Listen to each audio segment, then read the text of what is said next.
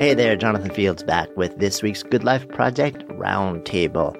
This is week number 2 with my guest in residence, Gabra Zachman, who is fabulous human being, romance novelist, voice artist, famous audiobook reader, a stage, I think screen too, actor, actress, and I think I already mentioned awesome human being. You can find out more about her at gabrazachman.com. And Dan, aka Daniel Lerner. Either way. And parents call me Daniel, but you can call me Daniel. All right, thank you. You're so Go on. please. Another awesome human being, expert in positive psychology, expertise, expert performance, wearing sweater vests and Every week. and working on a book which is going to be phenomenal, which I don't think we can really talk about yet, but when the time is right, we are going to go deep into this because it's going to be pretty awesome. And you can find him at daniellerner.com. It's so cool to be hanging out with you guys for week 2 in your residency here. Dan, why don't we start with you this week since we teed up last week with Gabra? What's on your mind? Let's do that. So last week, we talked about social cues. And we talked about how things are changing. And one of the things that it brought to mind for me was a recent article, and really spate of articles that talked about how one of the most foundational theories in social science was, quote unquote, debunked, which was Roy Baumeister's theory on self-regulation, willpower, so on and so forth. It was debunked enough that our friend Jonathan Fields reached out to me in a text. I got a text from Jonathan Fields. Wow. Yeah, with emoticons. Wow. Actually, I got the debunked emoticon. It was amazing. I made it up. I had to design it myself. Really impressive. Yeah. It's beautiful. It's a double poop with eyes. And I got emails from my students at NYU about questioning this. So it's been debunked. It got me to thinking about sound bites. Say what the theory is, by the way, of also. course. Just like, what was the theory that was debunked? So the original theory, the original research was what we call the chocolate chip cookie and radish study, where a number of subjects were brought into a room where chocolate chip cookies had recently been baked, so it smelled like chocolate chip cookies. Who doesn't love that smell? We all do. And part of the group was told, and there were chocolate chip cookies on the table, and there were radishes on the table. And part of the group was told, you can have as many chocolate chip cookies as you like, or you can have radishes. Do whatever you like. Eat whatever you'd like. And the other group was told, no cookies for you. Right? Only the radishes. At the end of a set period of time, we said, thank you so much for participating. Now we have a whole different scenario, and that is we would like you to solve these brain teasers, puzzles. And what they were looking at was how long the people would try when it came to these puzzles or brain teasers after their willpower had been depleted. And what they found was that those people who were allowed to eat cookies ended up trying at what turned out to be unsolvable brain teasers for 18 or almost 19 minutes, while the ones who had not been allowed to eat cookies, they stopped trying after about 8 minutes, which means that your willpower can be depleted. So this was one of the foundational studies that launched. It was the study that launched 1,000 studies, and it's been replicated in various different ways over and over and over and over and over and over, from drinking lemonade and the glucose that goes to your brain to a whole different array of is willpower depletable. And then out comes one article which says that it's not replicatable, therefore it is debunked. And 30 years of research gets thrown out the window.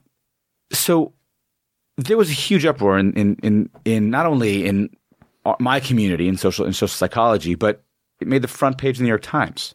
And what caught me more than anything else, I was speaking to a colleague who was rather upset about this. But for me, I thought, wait, everyone's super upset about this, and they don't really know anything about the person who debunked it, what they tried to do to debunk it, what studies they were looking at when it came to debunking it. And what started to hit me was it relates to so many sound bites that we hear today. Whether it's in science or in politics, people can say anything, especially in this election campaign, whether it's right or wrong. And then you go on CNN and they will tell you whether or not it was true or false, because they can make things up anytime they want. But people don't necessarily question them. which has become a huge issue. We go on sound bites rather than actually digging any deeper to get an understanding of, is it really debunked? No, this is science. It's a dialogue. We test things. Some work, some don't work, and then we decide how we're going to proceed. It's a conversation. But the conversation seems to be slowing down, and it's becoming a monologue. And the monologue lasts a certain amount of characters or a certain amount of emoticons, and we believe it, and that's what we start to trumpet. So I'm curious. This goes to both of you as a writer and also as someone who has such a vibrant presence on social media. What do we do about the soundbite? Oh, we just don't do it anymore. Okay, cool. Thanks. I appreciate that. Next topic. Okay. Yeah, that was easy. That was really easy. I appreciate it. Yeah, you're the best. Yeah. You know, we should sign a spotlight into a floodlight. So, I mean, I'm curious what you think. I have a specific thought, but I'm curious what you think. Well, that was fascinating. Thank you so much for going through all of that because I didn't know anything about it. You know, I was recently told by someone. It's funny. As I just said that, I'm looking at my phone and I just got a text from him as I said I was recently told by someone. That was totally weird and awesome. But actually, so this is a major in political science, right? This is a new friend of mine. And he was telling me about the system. He's particularly fascinated by the system by our media. He was raised in Afghanistan, so has a lot to say about that culture versus this culture versus particularly media coverage here. And one of the things that he spoke about is, I'm forgetting a site that he was telling me about, that there's this site where you can go on and sort of report something, and that a lot of reporters refer to this site to get, right? There's this whole kind of infrastructure where people can look at this site, which could be anyone posting about anything, and be like, oh yeah, this is true, without having like gone around to fact check what that thing is. I bring all of this up just to say that it strikes me that this is a larger issue of actually how the kind of the infrastructure of how our media / information superhighway is built on sound bites.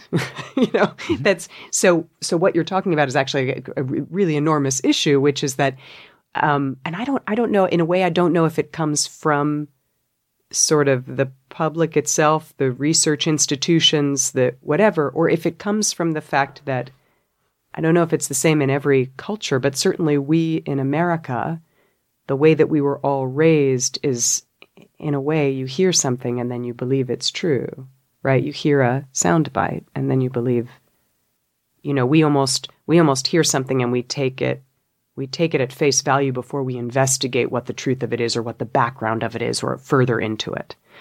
That's a lot of, I think, how we get our information. And maybe this is all part of being part of, I tend to think that our whole setup is from being part of a capitalist society, which means that we have to work and work and work and work to make the money, to accumulate the stuff, and everything winds up, you know, moving faster and faster and faster. We want to produce everything more quickly so that we can make more money, so that we can have more, so that we can, because our value is all based on that. And it's sort of the same thing with information. How we collect information goes along the same way. I don't know, is this addressing anything that you've brought up? I mean, you know, to me, there's a systemic problem with our systems of how we acquire information, which is that we often will hear something and we take it at face value before we investigate the deeper parts of it. So I have two thoughts on this. One would be a contrarian position, which is what I'm seeing in now media, which is no longer constrained by network standard time spots, is I'm seeing actually a move back to long form. Mm-hmm. So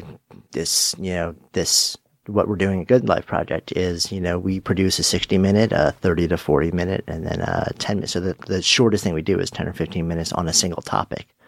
There are podcasts, there are radio shows that are going really long form now. So I think there's a bit of a backlash that's happening in response to what you said, and I agree with both of you, which is an information delivery paradigm, which is increasingly soundbite, short segment. You know, I've been a guest on radio and TV shows where there's a 3-minute segment, and it's, I mean, literally I feel like I'm being rushed to deliver my soundbite because I can see the interviewer's eyes looking at a teleprompter, just waiting for me to stop talking so they can ask the next question.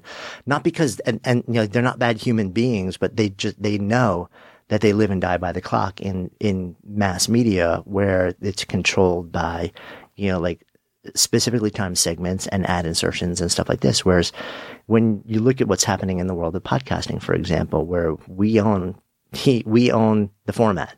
We choose exactly what we want, and we can go as long or short as we want. We can insert or not insert ads whenever we want.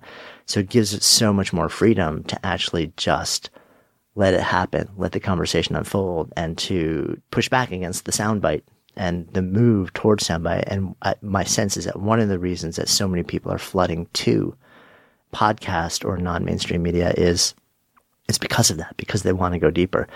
Really interesting. Not long ago, we aired an episode with Krista Tippett, who's the creator and founder and the host of a long-running public radio show that's syndicated on, I think, 400 stations called On Being. And she takes one guest and she spends about 45 minutes just going deep with that guest. What's fascinating is a couple of years back, they actually record 90 minutes and they edit down to 45 minutes. And they started releasing simultaneously with the edited show something they call rough cuts, which is the full 90-minute from the moment they turn on the mic to the sound check to the banter in the beginning to the very end when somebody walks out the room. And those are extremely popular on her show too. And I, in fact, listen to the rough cuts. So I'm very time constrained in my life, but I really enjoy not just the 45-minute long form, but the full 90-minute rough cut where I can hear all the background and the conversation and the relationship building, in part because I think she's a brilliant, wise, and, you know, compassionate human being, but she's also a phenomenal interviewer. And I'm always trying to learn, you know, everything, both on the mic and off the mic. So maybe I'm a little bit of an outlier there. The second thing is one of the things that's driving the soundbite culture is that generation ago, you measured media essentially by, you know, having boxes in people's homes and getting some sense of who was watching. You couldn't actually track who was listening, like the exact number of people who were listening to or watching or reading a very specific thing, and how many milliseconds into that or words into it or shots into it they were actually consuming the content. Now you can. And what that's led to is compensation for the creators of that media based on very precise consumption patterns. So now it used to be, you know, you work for a major newspaper, you need 2 sources, preferably 3, before anything hits the air. Now the news cycle is so dramatically faster. Everybody has a microphone, a pen, you know, like a screen, or the ability to hit publish, and you don't want to be scooped, and you have the ability to measure audience consumption on a very granular level, so that now the people who are producing the media and the stories are being paid based on consumption. So they have a huge incentive to be first to market, which means you're more likely to make a mistake and not get all the sourcing that you need and not double and triple check and make sure it's truly accurate.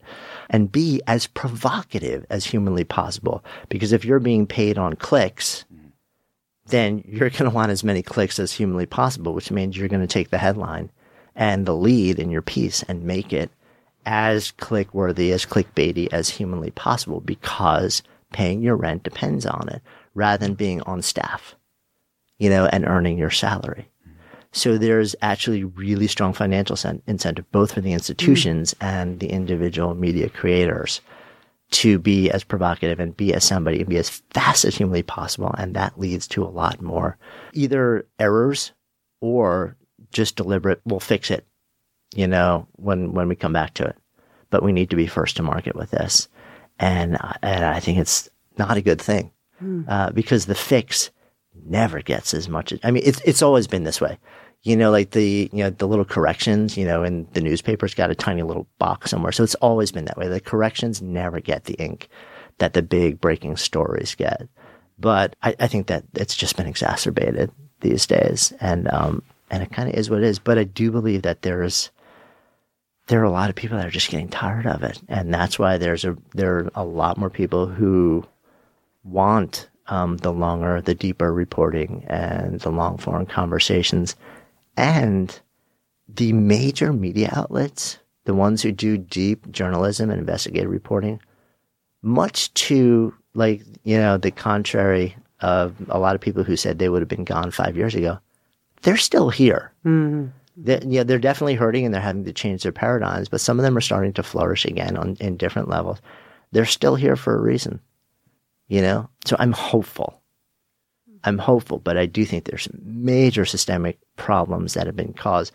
I think it started out where, soundbiting has always been an issue, like you said, Gabra. Mm. I think it's been really exacerbated by the way that media is compensated now and the crazy reduction in the cycle to market of news. But I also think the human condition just wants deeper and longer and more accurate. And we're getting really tired of being whipsawed constantly by information. And we just want, what? I'll wait an hour if I can read it once, go deep, and know it's right. That's what I got. Cool. Yeah, Barry, if you could drop that mic and wasn't attached to, you could boom. You could drop it. Yeah, you should drop it. Yeah. I just think that there is about 10 different topics we could discuss with that story that you just brought up. Yeah. I'm really fascinated. Thank you for telling me about that. So we're kind of segueing into you, Gabra, too. So you can either piggyback or just offer something totally different. Great. Now this doesn't happen often, but just for a moment there, I was actually speechless. Wow. I want us all to that deserves. Let's take an extra moment to just. I've known you like a dozen years now. This is the first time ever, maybe in your life, actually, since the age of 3. It doesn't happen often, but it was a combination of just being fascinated by that. My mind is still on that story, and actually thinking how I might like to connect it to some of the thoughts that I've brought with me today. Well, something that, I'm talking to the two right people about this, that I am endlessly fascinated by what I call the explosion of the kind of consultant website business, which I like to call You Do You University, or like You Rock University. So I feel like we're in a world now in which I love Twitter. So I'm on Twitter a lot, and I'm fascinated by, people creating their own businesses and their websites and their blogs. And there's this explosion in the blogosphere, right? And pretty frequently I come across what I like to call is like that dude or that chick who's on the website that's like You Rock University, right? It's spelled like R-A-W-K, like U, R-A-W-K, U, university.com, and it's like someone just got a lot of traffic. I know, right? That's right. I better buy that name right now. But I should probably tell you that's one of my closest friends. That's right. But it's either like it's a dude in a suit, or it's like, a chick with like colored hair and a nose ring. I'm actually referring to someone specific, and her site is very cool. But if anyone knows what that is, you'll know. But there's all this like fascinating website entrepreneurs. They've usually written a book or two with that same image. It's the dude in the suit. It's the chick with colored hair or whatever, and it's all promoting you be the best of you. Right? Either in the emotional sphere, or maybe it's in a business sphere. Like how do you get your business off the ground? And I'm fascinated by people who have an extraordinary amount of Facebook traffic, Facebook page traffic, website traffic, Twitter traffic. Some of them I think are extraordinary, and they're pioneers in a very new field. And some of them I think are the best con artists that we have. And I can't often tell the difference. I'm openly fascinated by the world. I suppose I'm not really even sure what the question is, but I'm fascinated by this new world we're in. The three of us all parlay in this world in different ways. We all have pieces of this. We've written books. We lecture or we teach. We're in creative professions. We're looking to promote our own businesses. How do you tell the difference between someone who's real and someone who's sort of a great con artist, or is there a difference? Like if someone has conned us all into believing that they're a great business, if You Rock You University is getting, 10 million hits a day and is whatever, then is he a con artist or is he a great consultant, or is there a difference? I just want to say the views expressed by Gabby on the show.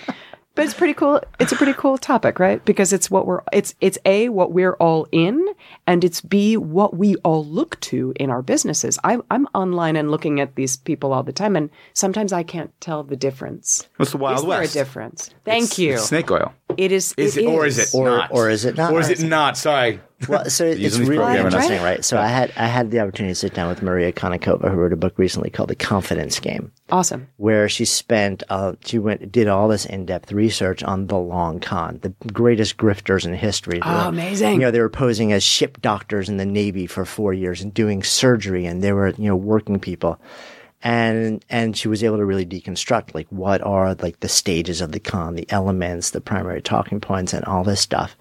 And it becomes unsettling in the conversation because as I read her book and as I have a conversation with her, it becomes very clear to me that everything I've learned as an entrepreneur, as a copywriter, as a marketer are the exact same tools, techniques, languaging, messaging that the greatest con artists in history have used. The difference lies almost entirely in the intention. I love this. This is exactly what I wish to talk I said that about. to Maria, and she's like, "Yeah, the difference is that it is,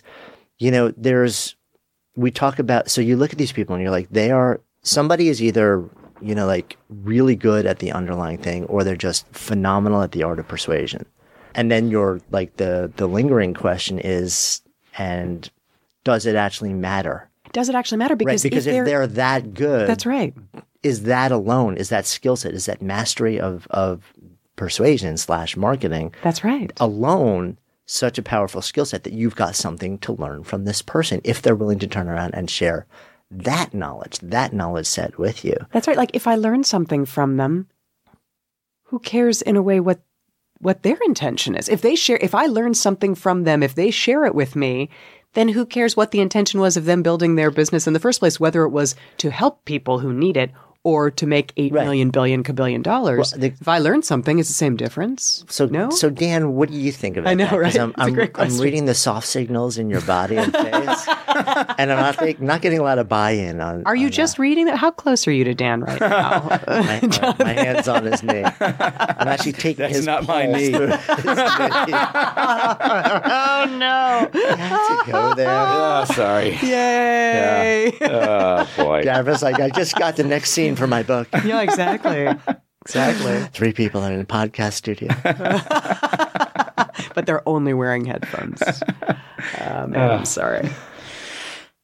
This is a complex issue. It's a great question. I really appreciate you bringing it up, and it's one of those things where I almost wish I had more time to prep beforehand because my brain kind of spinning with all these thoughts right now. Excellent. There are a couple of things. I think one of the first things I was thinking about when you were talking through this was how we all have preferences, in terms of what we find to be viable backgrounds for in this field. Right. One of the challenges in this field is that there's no license needed. There's no degree needed. So you walk into a hospital, unless someone's a con artist, they're a doctor because they have the appropriate education and degrees and licenses to become a doctor. Same thing with a lawyer. Same thing with many, many other occupations. But not in this. And so the challenge then becomes who is qualified to be able to offer this kind of information. And the one that comes to mind for me immediately is self-help. Not that this is what we're all in, but because there's so much out there. And if you look at coaching, but really just self-help in general, in some cases, you're going to look at self-help and you're going to look in the book jacket or look online and see the qualifications and think, okay, this person has a master's in this or a PhD in this, and clearly they're qualified. It doesn't necessarily mean that they're good at what they do. All right. But they do have the qualifications, depending on the position. In some cases, they're not going to have any at all. In some cases, you're going to look at these books or these sources, and they're going to find that they're citing strong empirical research, and that for me gives it some wait because that's my business. And if I don't see any, then I pause. It doesn't mean that they're not bringing valuable information. So I think what is it that's important to us is going to skew us towards what we're going to listen to. And in some cases, we don't care about that at all. And we're like, is this person speaking to me? Yes, they are. And that in itself is going to play a role in whatever they're providing us, its ability to affect us. So I think it really runs the gamut. It's like, what is it that's going to help you buy into this person's stuff, so to speak? One of the challenges that I have with one of the things that Jonathan was saying is, and actually, I'm sorry. Let me not say that. Let me be inclusive, both of you. You can just include God right now. It's like everyone in the entire room except Jonathan, for me. If it's something positive, yes. If it's something positive, please include me. But if it's not positive, just make it about Jonathan. What I want to say is, like, download my report of 5 ways you're a moron. Whether Dan Lerner will be included in week 3 is up for discussion right now. So one of my questions is, if it works, no matter what their intent is that okay? Or is that sort of the question of, is something not illegal, but it's immoral? If someone's going out there to gain millions and millions of dollars, and we know that all the other suckers out there are buying it, but we can see through them and we can get something out of it, is it okay? And that's something that's just come to mind for me quite a bit, because there are people out there who absolutely are helping people, no question about it. And what they're saying is, my material can help everybody. And the second I see that, I tune out because it can't. And that's when I start thinking, why are you here? Are you that ill-informed, or are you really striving for the dough, or a combination of the two? Nothing can help everybody. But if you're one of the people that it can help, okay. Right? So that's always been a challenge to me. I tune out when this can help everybody, because I know it can't. And I wonder how much that has been thought through. Yeah, and when it comes to the intent thing, I mean, the conversation was more about, is the intent to benefit only the person who's representing, or is the intent to benefit the person who you're representing too, and potentially yourself simultaneously?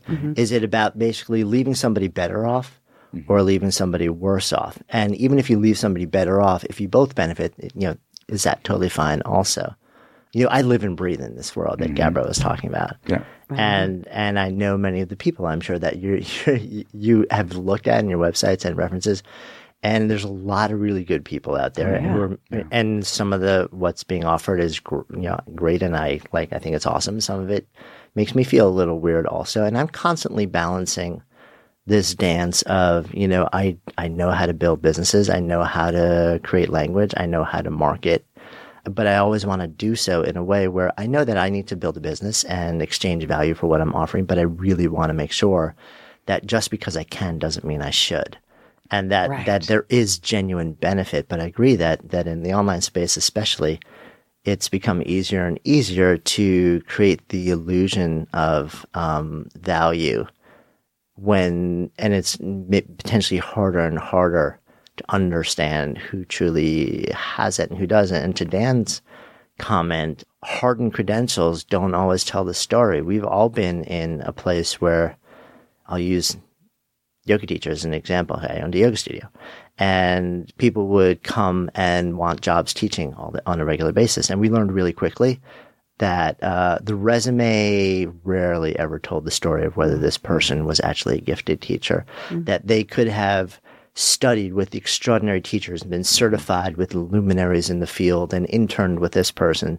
And then they've been teaching for 5 years at this place, and they show up and we ask them to teach a demo class as part of their audition to represent us on the floor. And the experience is really unsatisfying, whereas somebody else shows up with a very light resume.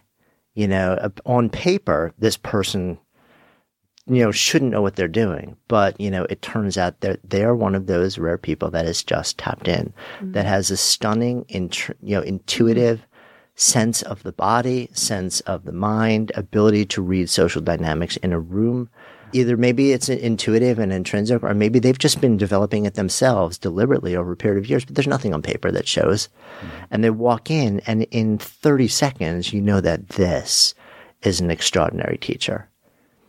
So there's nothing on the surface that would allow you to determine who you actually wanted to spend 90 minutes with. And at the same time, so in the online world, so even if you, the point there is that, what you see as, what we would consider classical indicias of credibility and proof, to me, I rely less and less on, if I need surgery, you better believe that I'm going to go and look for someone who's gone to a great med school and interned and is the chief resident here and stuff like that. Because fields like that, I think, you're much more likely to be able to validate that. But in the types of things that Gabra was talking about, in personal development and self-help and coaching and sort of lesser, where the path to excellence and expertise is not nearly as well prescribed, I think it's much harder to understand. So for me, very often, I just look for all sorts of tells. And because I'm also in this space, and I understand how a lot of things are communicated, I may be able to see things that aren't all that apparent to some other people. You should write a book about that. Your self-help guide to finding the right personal development person for you online. Your self-help guide to finding the right self-help my next book. Fine, whatever. Finding yourself. On sale Friday. Amazing. Try to be on here till Get Thursday. on that. Buy that URL right now. Anyway, let's. It's a great question. Is that back to me or is it? It's back to you. Oh, yes. It is. All right. So I read this book called When Breath Becomes Air recently. I don't know if you guys have read it. First book I've read in years that, so I started the book and then I was reading on a plane and I got to the epilogue in the book and I was like a couple pages into the epilogue and I started to tear and a couple more pages and I started to kind of like shake a little bit. I'm like, I need to put this away because I'm going to like lose it emotionally on the plane. They're going to think that I'm some sort of freak and like, land at the nearest airport and restrain me. So put it away. I got to my hotel room. I opened it back up. I finished the book and I was sobbing. Oh. Absolutely sobbing. This is an extraordinary book. And it's a book about a neurosurgeon who actually lost his life to cancer at the end of last year. And he had also gotten, I think it was a master's in literature and always wanted his next act was supposed to be writing. And when he found out the diagnosis, he was like, this is the thing I need to write now. And the story is relatively unfinished and the epilogue finishes it. And it's his wife writing the epilogue. I can't even. I mean, come on. And, God. And there's so many veins of conversation. And I'm going to write about a couple of things around this, because it moved me in so many different ways on so many different levels.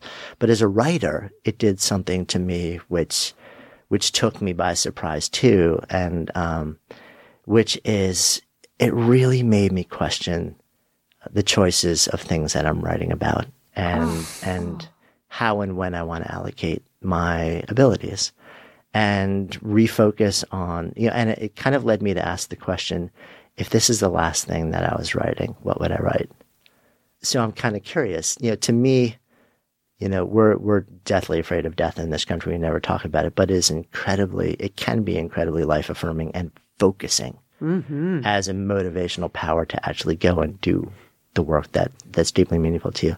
So this is not in a morbid way, but and I haven't primed you guys for this, so you haven't thought about this. And it's probably the type of thing where you really would need to think about it, but just on a gut reaction, intuitive level, if you're kind of like, okay, this may be like, I don't necessarily have a fixed window of time, but the thing that I'm going to spend the next X months or years on is the thing that I want to represent. This is the work that I need to get out of me now. Because I don't know if I'll be able to get another body of work out of me. Do you have a sense for what it would be? Dan's nodding, yeah. So. I do, and yeah, I'd love to have more time to think about this, but I'm trying to think how to put it exactly. I have long kept a journal about parenting and the experience of being a father for my son with the express purpose of giving it to him when he is of that age. Regular journal, what it's like to be frustrated, what it's like to be elated, what it's like to experience fatherhood. because there are things where I think, oh my gosh, my dad told me about this. I didn't realize it was true, but I want it in real time. And one of the things that dominates, one of the themes that dominate, both as a father's experience and also watching him and sort of charting his, is tied in with one of the things I'm most interested in, which is human potential. So I think if I could really spend time writing about human potential from the perspective of a father and son, that is what it would be. It would bring together two things that I am most passionate about in life, which is my boy, and about the ability for people to realize their best possible life. And what started with my son 8 years ago is that I got a whole new lens and perspective on what it means to help somebody realize that. And through those dual lenses of trying to see his perspective and my perspective as a father has been really wonderful. I haven't as much time as I'd like to spend on it. I drop in every once in a while and drop in this happened today or musings on what happened the past week. But that would be it. Leaving something for my boy and leaving something for all the fathers and sons who are out there, who are striving to live their best possible lives. I'd read that. Well, so would I. It's awesome. I have a not dissimilar answer, even though I'm in a very dissimilar place in life. The first thing I wanted to say was that I always talk about my friend Sam, who I've talked to you about before, one of my best friends from childhood who passed away a couple of years ago, but had about, when she was diagnosed with a late-stage cancer, she had about a year and a half from that point until the point where she passed away.